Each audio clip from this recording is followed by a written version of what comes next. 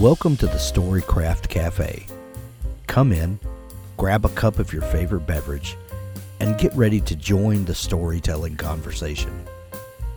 Storycraft Cafe is brought to you by Dabble, the ultimate cloud-based fiction writing software.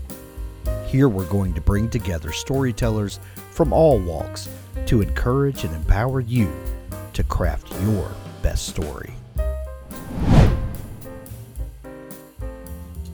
And we are live here in the Storycraft Cafe. I am your host, Hank Garner, as always, and I would love to welcome our guest today, Clemence Michallon. She has an amazing new book. It's called The Quiet Tenant, and there's a glare on it right there. This book is one of the most interesting, fresh looks at a genre that has that we all love, but there have been lots of stories like this told, but none in the way that you told it. And I absolutely love it and so excited to talk about it. Welcome to the show. Thank you so much. Thank you for your kind words. I'm really glad you loved the book and that it resonated with you. Absolutely. We love to start the show with a fun question sometimes, just to kind of get things started. And one question I love to ask people is, what is your first memory of wanting to be a writer or storyteller? Oh, I love that question. And I love it especially because I have a very specific answer. I was in primary school. I must have been around 7 years old. And I was a kid who learned how to read pretty early on. And so I was already reading books, but it had never dawned on me that if books existed, it meant that someone had to write them. Right. And then one day at school, our teacher put up a little poster on the blackboard. It was, I think, an illustration from a children's book publishing company, that had put it out as a way to advertise the books in schools. And it was a drawing of a squirrel in a tree with a little bird hovering near the squirrel. And she asked us to imagine what they were telling each other, the squirrel and the bird. And I remember she said, maybe the bird or the squirrel needs direction and the other animal is providing them. And I totally took that idea. I stole it. And so I wasn't even very creative that day, but just sitting down and writing that conversation, that scenario. Oh, why do the squirrel need directions? Why is the bird helping? That was so fun. And I remember that was the day I realized, wow, writing is so fun. Writing creatively was the most fun I ever had. And that's when I came home and I declared that I wanted to be a writer. That is so fun. How old were you then? 7. And you've been a writer ever since. Exactly.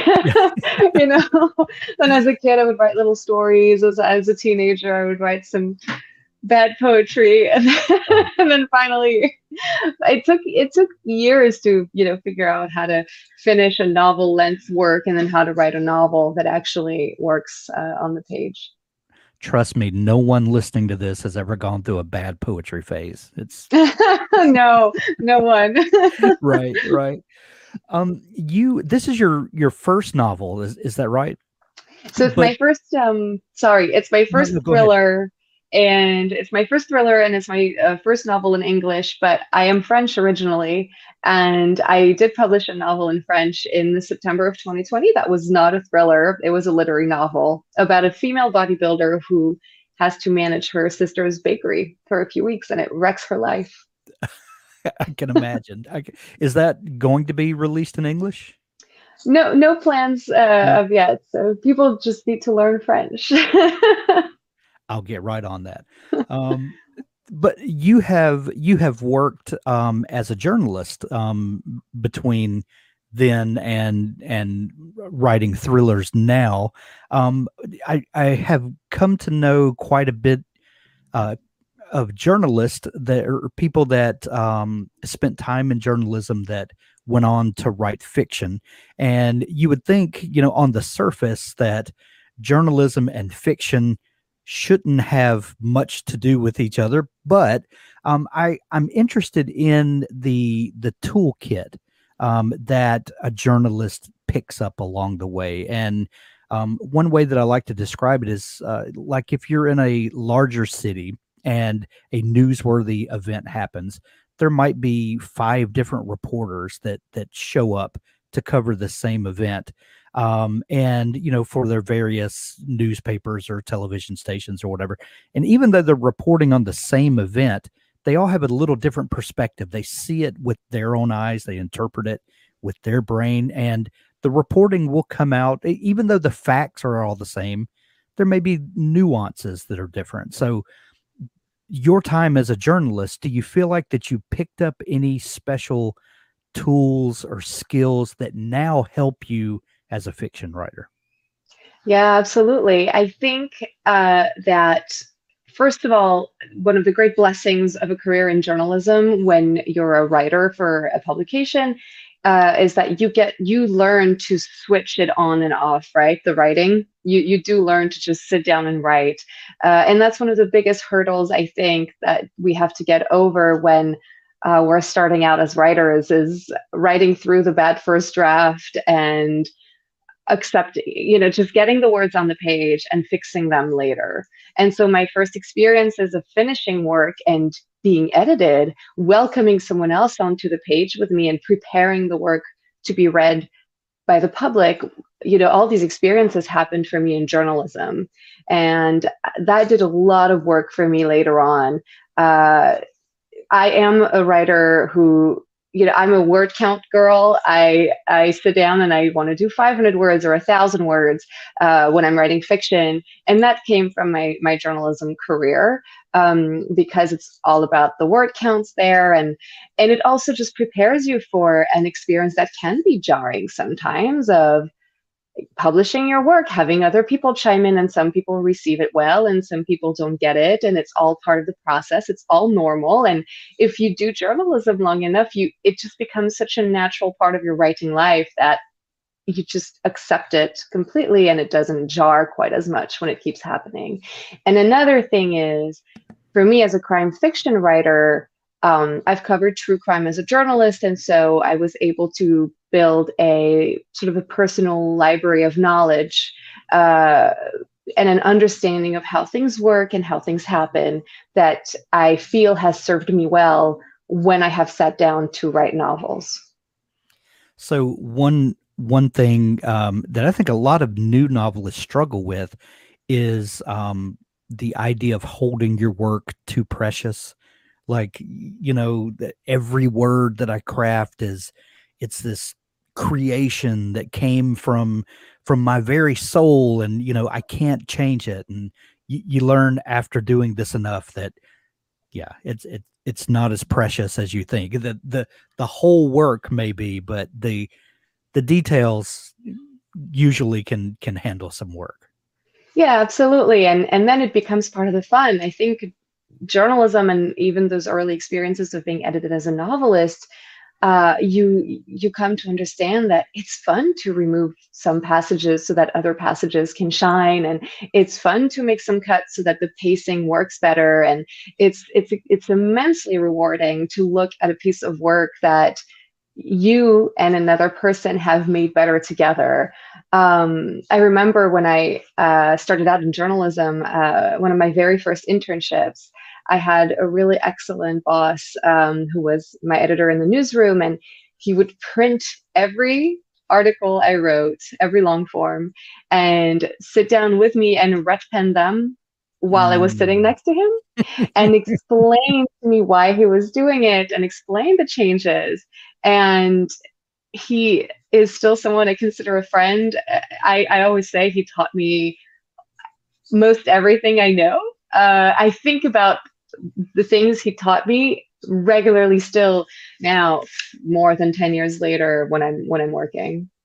I think most people who work with an editor, I think most people's experience is that you email like a Word document to an editor, and then you wait and wait and wait for those changes to come back, and then you open it and you see all of the track changes in there, and your heart kind of sinks. But at least you don't have to look them in the eye.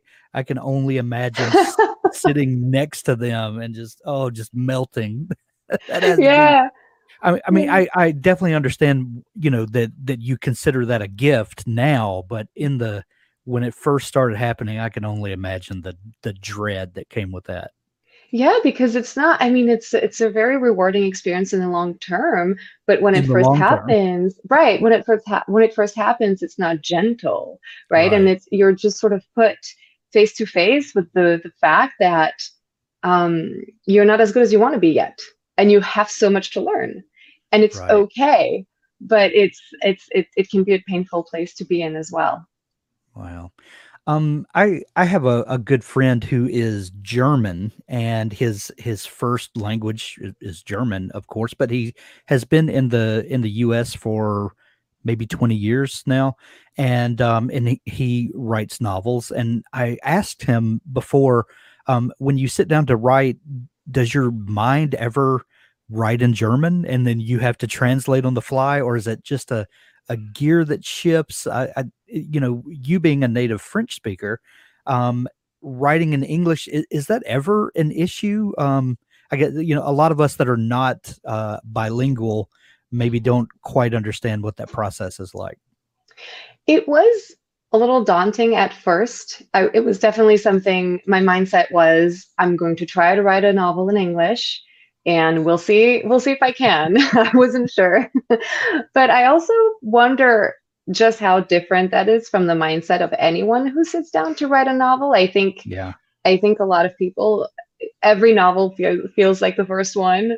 We have no idea how to write this specific novel, and we have to figure it out. And especially from the point of view of the voice, I think with every new novel, you have to find the voice and you have to find your way around it so that it kind of sings to you. And I had to find a voice in English for this book, and I had to find a voice for each of the characters who have a point of view in the novel. And it was a process, but I don't know if it was that different fundamentally from the work that a native speaker would have had to do. Um, there is an aspect that is a little bit tricky, but it's just it has made me very careful. That's something I do in journalism as well. I'm always a little paranoid that a word doesn't mean what I think it means. And mm, so I will go on wordreference.com and translate random words, even words that I know perfectly well what they mean, but right. just in case. And then every once in a while I find a surprise. I still think that the word saunter sounds like it means the exact opposite of what it means. I will never accept that it means that. So that was a change actually that I had to make in the manuscript of The Quiet Tenant. There was a saunter in there that was not supposed to be here. Well, as a native English speaker, there are plenty of times where I need to just make sure that that means what I think it means. Yes, yeah, it's always Yeah. good to check. Right, exactly. So your new book, The Quiet Tenant, is it is a thriller about a serial killer. I don't think I'm giving away too much by just the premise, but it is told with a unique voice structure that I've not seen before. I've read lots of crime fiction told from the point of view of the serial killer, and you're not sure, is this a reliable narrator? Is it not? And that's part of the fun, if you will, is, is this guy telling us the truth or not? You chose to tell this story not from his point of view. So, first off, um, what was the moment of creation for this book for you? And what I mean by that is, in one moment, a book like The Quiet Tenant doesn't exist at all, and then either you're thinking about either a true story that you read about, or maybe you reported on, or you're just sitting there in your imagination, and a character walks onto the stage of your mind, and you're like, who are you? And then you start kind of digging this story out of the ground, and then as the writer, it's your job to polish it up and excavate it, and then it does exist, and then it's your job to write it out. What was that first moment of creation like for you? So The Quiet Tenant started for me in April of 2020. which Very was, specific time. uh-huh, it was exactly a very specific time, just very heightened, very, very strange period. And With I nothing was going on in the world. just nothing at all, you know. And in that chaos and, with the anxiety of the times, I happened to be in a house in upstate New York, where the novel is actually set. Right. And I was with my husband and his parents. And we all knew what everyone in that group did for a living. We all knew theoretically how everyone spent their days. But suddenly we were all home all the time.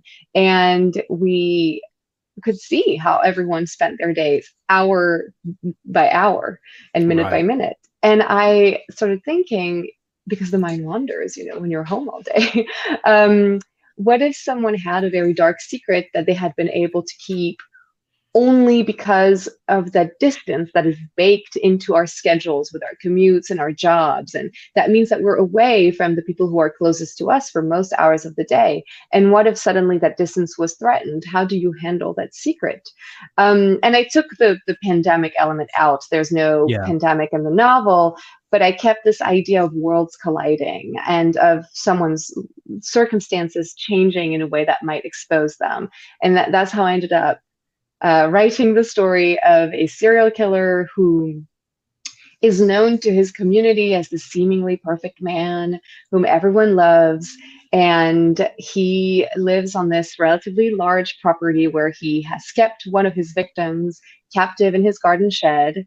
And she's his only surviving victim. He's murdered all the other ones. And one day he has to move from this property to a smaller house that doesn't have a shed, and he decides or is manipulated into bringing his captive victim to live in the new house with himself and his teenage daughter, who doesn't know about her father's crimes.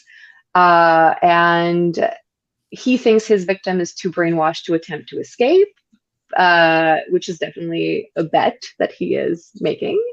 And there is another female character who also has a voice in the book, who is this woman who has a bit of a crush on this man. She doesn't know about his crimes either. And she's going to try to get closer to him with no idea of what she's walking into. And so the novel is told mainly through the three female voices of the captive victim, the Right. love interest, and the teenage daughter, plus a few sprinkled throughout. Which is an interesting clash of worlds, when you've got this person who's a victim, this person, his daughter, who's an unwitting victim, if you want to look at it that way, Yeah. and then this love interest that are all coming from different perspectives. So we get a little bit of that, the thing that we love about an unreliable narrator, where we're not sure what's coming. We still get a bit of that from the different perspectives, which I thought was a really interesting choice. Yeah, they're kind of unwittingly unreliable narrators, Right. right? Because they all They all think have they a different knew, perception of who this guy is. right, without realizing how incomplete their perceptions are. Right. Uh, but for me, that was really a way to paint a full picture of this kind of character, of this serial killer character, was to ask the people around him more than asking him directly. And to really because I think that was a way to really represent the way he occupies the world. Serial killers spend most of their days not doing what they're the most infamous for, right? They Right. go to work, they have families, they have children, they go about the world. And I wanted to try to represent that entire experience. Yeah. When you told your family that because I've spent time with you guys, I now have written a novel about a serial killer, what's their reaction like to that? Oh, yes, that was really funny. When I started writing this novel, it was my little project. I didn't think anyone was ever going to read it, which I think is the mindset one needs to have, by the way, to write a book. I think if you Sure. start thinking that people are going to read it, it's too jarring. Yeah. And you need to just be by yourself having your weird little fun. Yeah. And then I got the book deal with Knopf, and then the 30 foreign deals that followed. And that's when I had to go to my in-laws and say, by the way, I've written a serial killer book.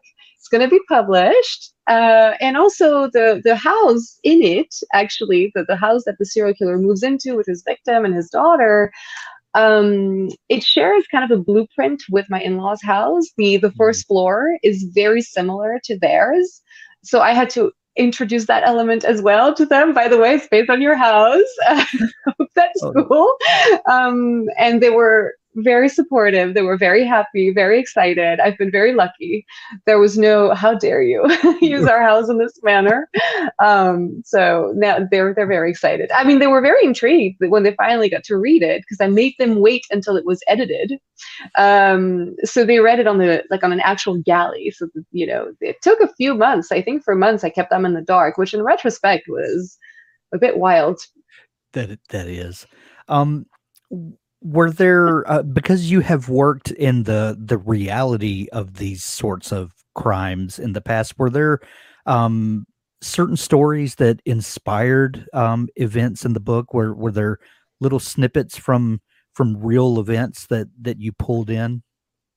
Yes, I think when I was building my serial killer character was when I sort of pulled from reality a little bit, with the caveat that I always try to have my novelist brain and my journalist brain communicate only on an as needed basis. I don't want to sit down to interview someone as a journalist and for them to have to worry that something's going to come up in a book. But I Right. do, but as far as building a library of personal knowledge goes, knowing how these things work, I think that's all fine, and part of the work of a novelist is to research Yeah. those things.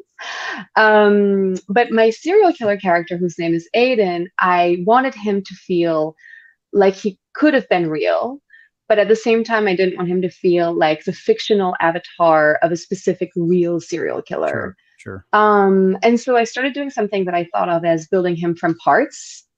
So I took some aspects of Ted Bundy. Yeah. Ted Bundy was a law school dropout, like me, actually. The And charismatic everyman kind of. Yeah. and so my serial killer character became a different kind of school dropout, but Yeah. that was inspired by that. I took a bit from Jeffrey Dahmer. Dahmer was one of multiple serial killers I'd read about who had a background in the military, and so my serial killer became a former Marine. Mm. On the opposite end of that spectrum, a few of the serial killers I read about had problems with alcohol abuse. And so I made my serial killer character sober because I was sort of trying to differentiate him a little bit. Sure. So that kind of happened, and then I looked into, just as a in the background of my brain, I did read about some famous cases of people who were held captive for years, just to try to understand the mindset and try to understand how those experiences happen in real life. Um, Having grown up in Europe, I was familiar with the case of a woman named Natasha Kampusch who was held captive for years. She was kidnapped when she was a girl. And one day, her captor made her clean his car, and she was vacuum cleaning it. She had the vacuum cleaner on, and he stepped away to make a phone call, and she left the vacuum cleaner on, and she ran. And that's how she escaped. And she like, I think Wow. she like knocked on a couple of neighbors' doors, and one of them was scared, and so she had to go to another house and ask them to call the police. And it was just this unbelievable, and she'd been held captive for years, but it was this, I think that case for me did a lot of work in understanding that those stories of escape, the planets have to align. The Right. circumstances materially have to be right, and the mindset, the person has to believe that they Yeah. have a chance to make it out alive if they try to bolt, for And it to the work. stakes are so high because if it's a failed attempt, it's going to be twice as bad for them, you have to assume. Yeah. Absolutely. I mean, it could mean death, right? Right. Right. When you're developing characters for your book, we've got Aiden, the actual perpetrator, and then we've got the three women who we experience this story through their experiences. Um, do you plan these characters out before you start the writing, or do you discover these characters as you kind of start writing the story and kind of get a feel for it? I guess what I'm asking is do you have a firm feel for the characters and then start speaking through them, or do they come alive on the page, if as it were? So it depends on the characters. Aiden and his captive victim were always part of the project from day one. And at first, I knew Aiden would have a daughter, but I didn't know she was going to get to speak as one of the narrators of this story. And the love interest I actually added while I was already 10 or 20,000 words into the first draft. Originally, it was just going to be the point of view of the captive victim. Right. Because I don't know, to me, she's the main character, and that was the story I wanted to tell. But at the same time, I felt that her point of view was a little limited because she only sees one side of this man, the side that he shows her. And one evening, I was walking my dog and I was listening to a song from the 90s that is very much a party tune, not at all a thriller song. And I thought suddenly, oh, what if there was this other point of view from this woman who has a crush on him? And what if she suddenly tries to, get closer to him? And that would be bad for everyone involved. Yeah. And it was exciting, but I didn't know if it was actually a good idea. And I talked to a friend about it, and she said, well, try it. And if it doesn't work, you can always remove it. And I said, oh, yes, that makes sense. We can always remove it. And so I started incorporating her.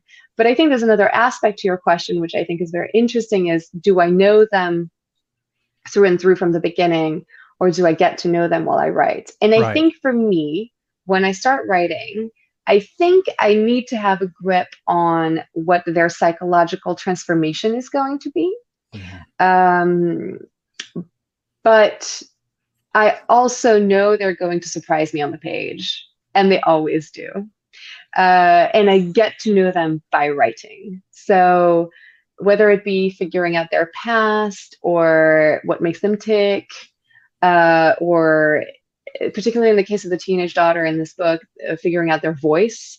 That's work that happens during the writing process. And I think that's the best part for me. When I was writing this book, I often felt like the director of a movie putting various actors together and seeing who has chemistry together. And some Right. characters, you put them in a scene together and you can just watch them. And it's just always fascinating. So I do get to know them on the way. I love it. One of the most terrifying things about this book, and I say that with all love and respect, is that that Aiden is such a three-dimensional character. We see the good in him, we see the horrible, the detestable, but his outward facing self is such a good guy, and that is more terrifying, I think, in a flat two-dimensional mustache twirling, evil bad guy, whatever. We all know that is a fictional account, but when someone could be your next door neighbor, and what are they doing behind their door? That is terrifying. When did you was there a point in the writing where you're like, oh, I cracked the code on this guy? This is, was there a time where you realized, oh, he's going to be more evil than I anticipated, because this is just going to scare people too much? It's so funny. I never thought about the I don't think I was actively trying to make the book scary, Yeah. because the idea of making a novel scary or making a novel suspenseful, that sounds like an impossible task, and it sounds very overwhelming. But I did want to capture the duality that you spoke about, and I I did he did I did have to, sort of work to wrap my head around him and to understand how different people experienced him. And I think that's why I ended up writing this story from multiple points of view, because I think sometimes it's easier to understand someone if we view them through the prism of the people who interacted with them in life. But it's hard. It's a hard duality to hold in your brain, the good and the bad, the the meaningful good things that a character like this might have done for some people, and the despicable cruelty that they might have displayed against others. I mean, I think that's the whole reason I wrote this novel, is I needed 90,000 words to make sense of it, because it's Yeah. really hard to hold in your head. Well, we'll finish with this question, but I've often wondered, journalists who become fiction writers, is it a good feeling to take this scenario and have the control to play out the scenario to the end? Because so many times we see a real life situation, and whether you're reporting on it or you're watching the reporting, there's nothing you can do about it. You either are just conveying the facts, or you're absorbing the facts from someone else, but there's no control over it. But as a fiction writer, you're kind of the god of the world, and horrible things can still happen. But does being a fiction writer feel like that there's a way to sort of write the world? Absolutely. I think you've hit the nail on the head here. A big thing for me as a journalist who started writing fiction was that I wanted to call the shots. I wanted to also, I wanted to answer questions that reality just would not provide an answer for. If you're interested in stories of crime, especially infamous stories of very, very rare types of crime, like serial killer stories, there is always a part of unknown in those stories. How many victims? Was this person a victim of this serial killer? How did they get away? Like, there's always these parts of shadow that no matter how hard we try, I don't think those answers can be found out. And I think fiction is where we get to care for these parts of ourselves that can't help but wander, and Right. we get to provide answers. But also, yes, I do get to, like, I know everything about this story, and you do have to follow the direction that the story wants to take, right? Like, Sure. but we are allowed to allow it to evolve organically and grow in a way that is very liberating compared to being tied to reality in journalism. Right. Well, The Quiet Tenant is available everywhere now. Go visit your local bookstore, support local books, pick up a copy. If you don't have a great local bookstore, we'll put links to it in the show notes where you can grab it on Amazon or Audible. I'm taking some vacation time around Independence Day next week, and I have the audiobook that I have not begun yet, but I'm waiting until I can lay by the pool in the sunshine and listen to it without being scared. Oh, So wonderful. That makes I watch love out. it. I narrate a chapter. Do So you really? yes, keep an ear out. Yes, it's a little Easter Oh, egg. okay. I can't wait for that. That's we'll put a link to the Audible as well. Clemence, if people are just learning about you and discovering your work, is there a place online where they can follow along with all the great stuff that's going on with you? Yes, absolutely. I am on Instagram at Clemence Michallon, all one word. And it's difficult to spell, but it is on the cover of the book. Yeah. And then I'm on Twitter at Clemence underscore MCLL. And these are the two places I use the most. Excellent. We'll link those up to make it easy for folks to find you. Clemence, this has been so much fun chatting. Love the book. We're sending everyone to pick up a copy of it. Thank you so much for taking time to come on the show. Thank you so much for having me. Thank you for the great, really thoughtful questions. This was a treat. So thank you so much. And thank you for loving the book. That's our episode for today. There's so much more to come as we talk with authors about the craft of writing, but also the business of publishing. Be sure to subscribe to the Storycraft Cafe podcast in your favorite podcast app to never miss an episode. The Storycraft Cafe is made possible by Dabble. Writing a book is challenging. Your writing tool shouldn't be. Dabble is an easy-to-use online writing tool packed with helpful features that allow beginning novelists and published authors to create amazing stories. Visit us at dabblewriter.com and start your free trial. Thanks for listening.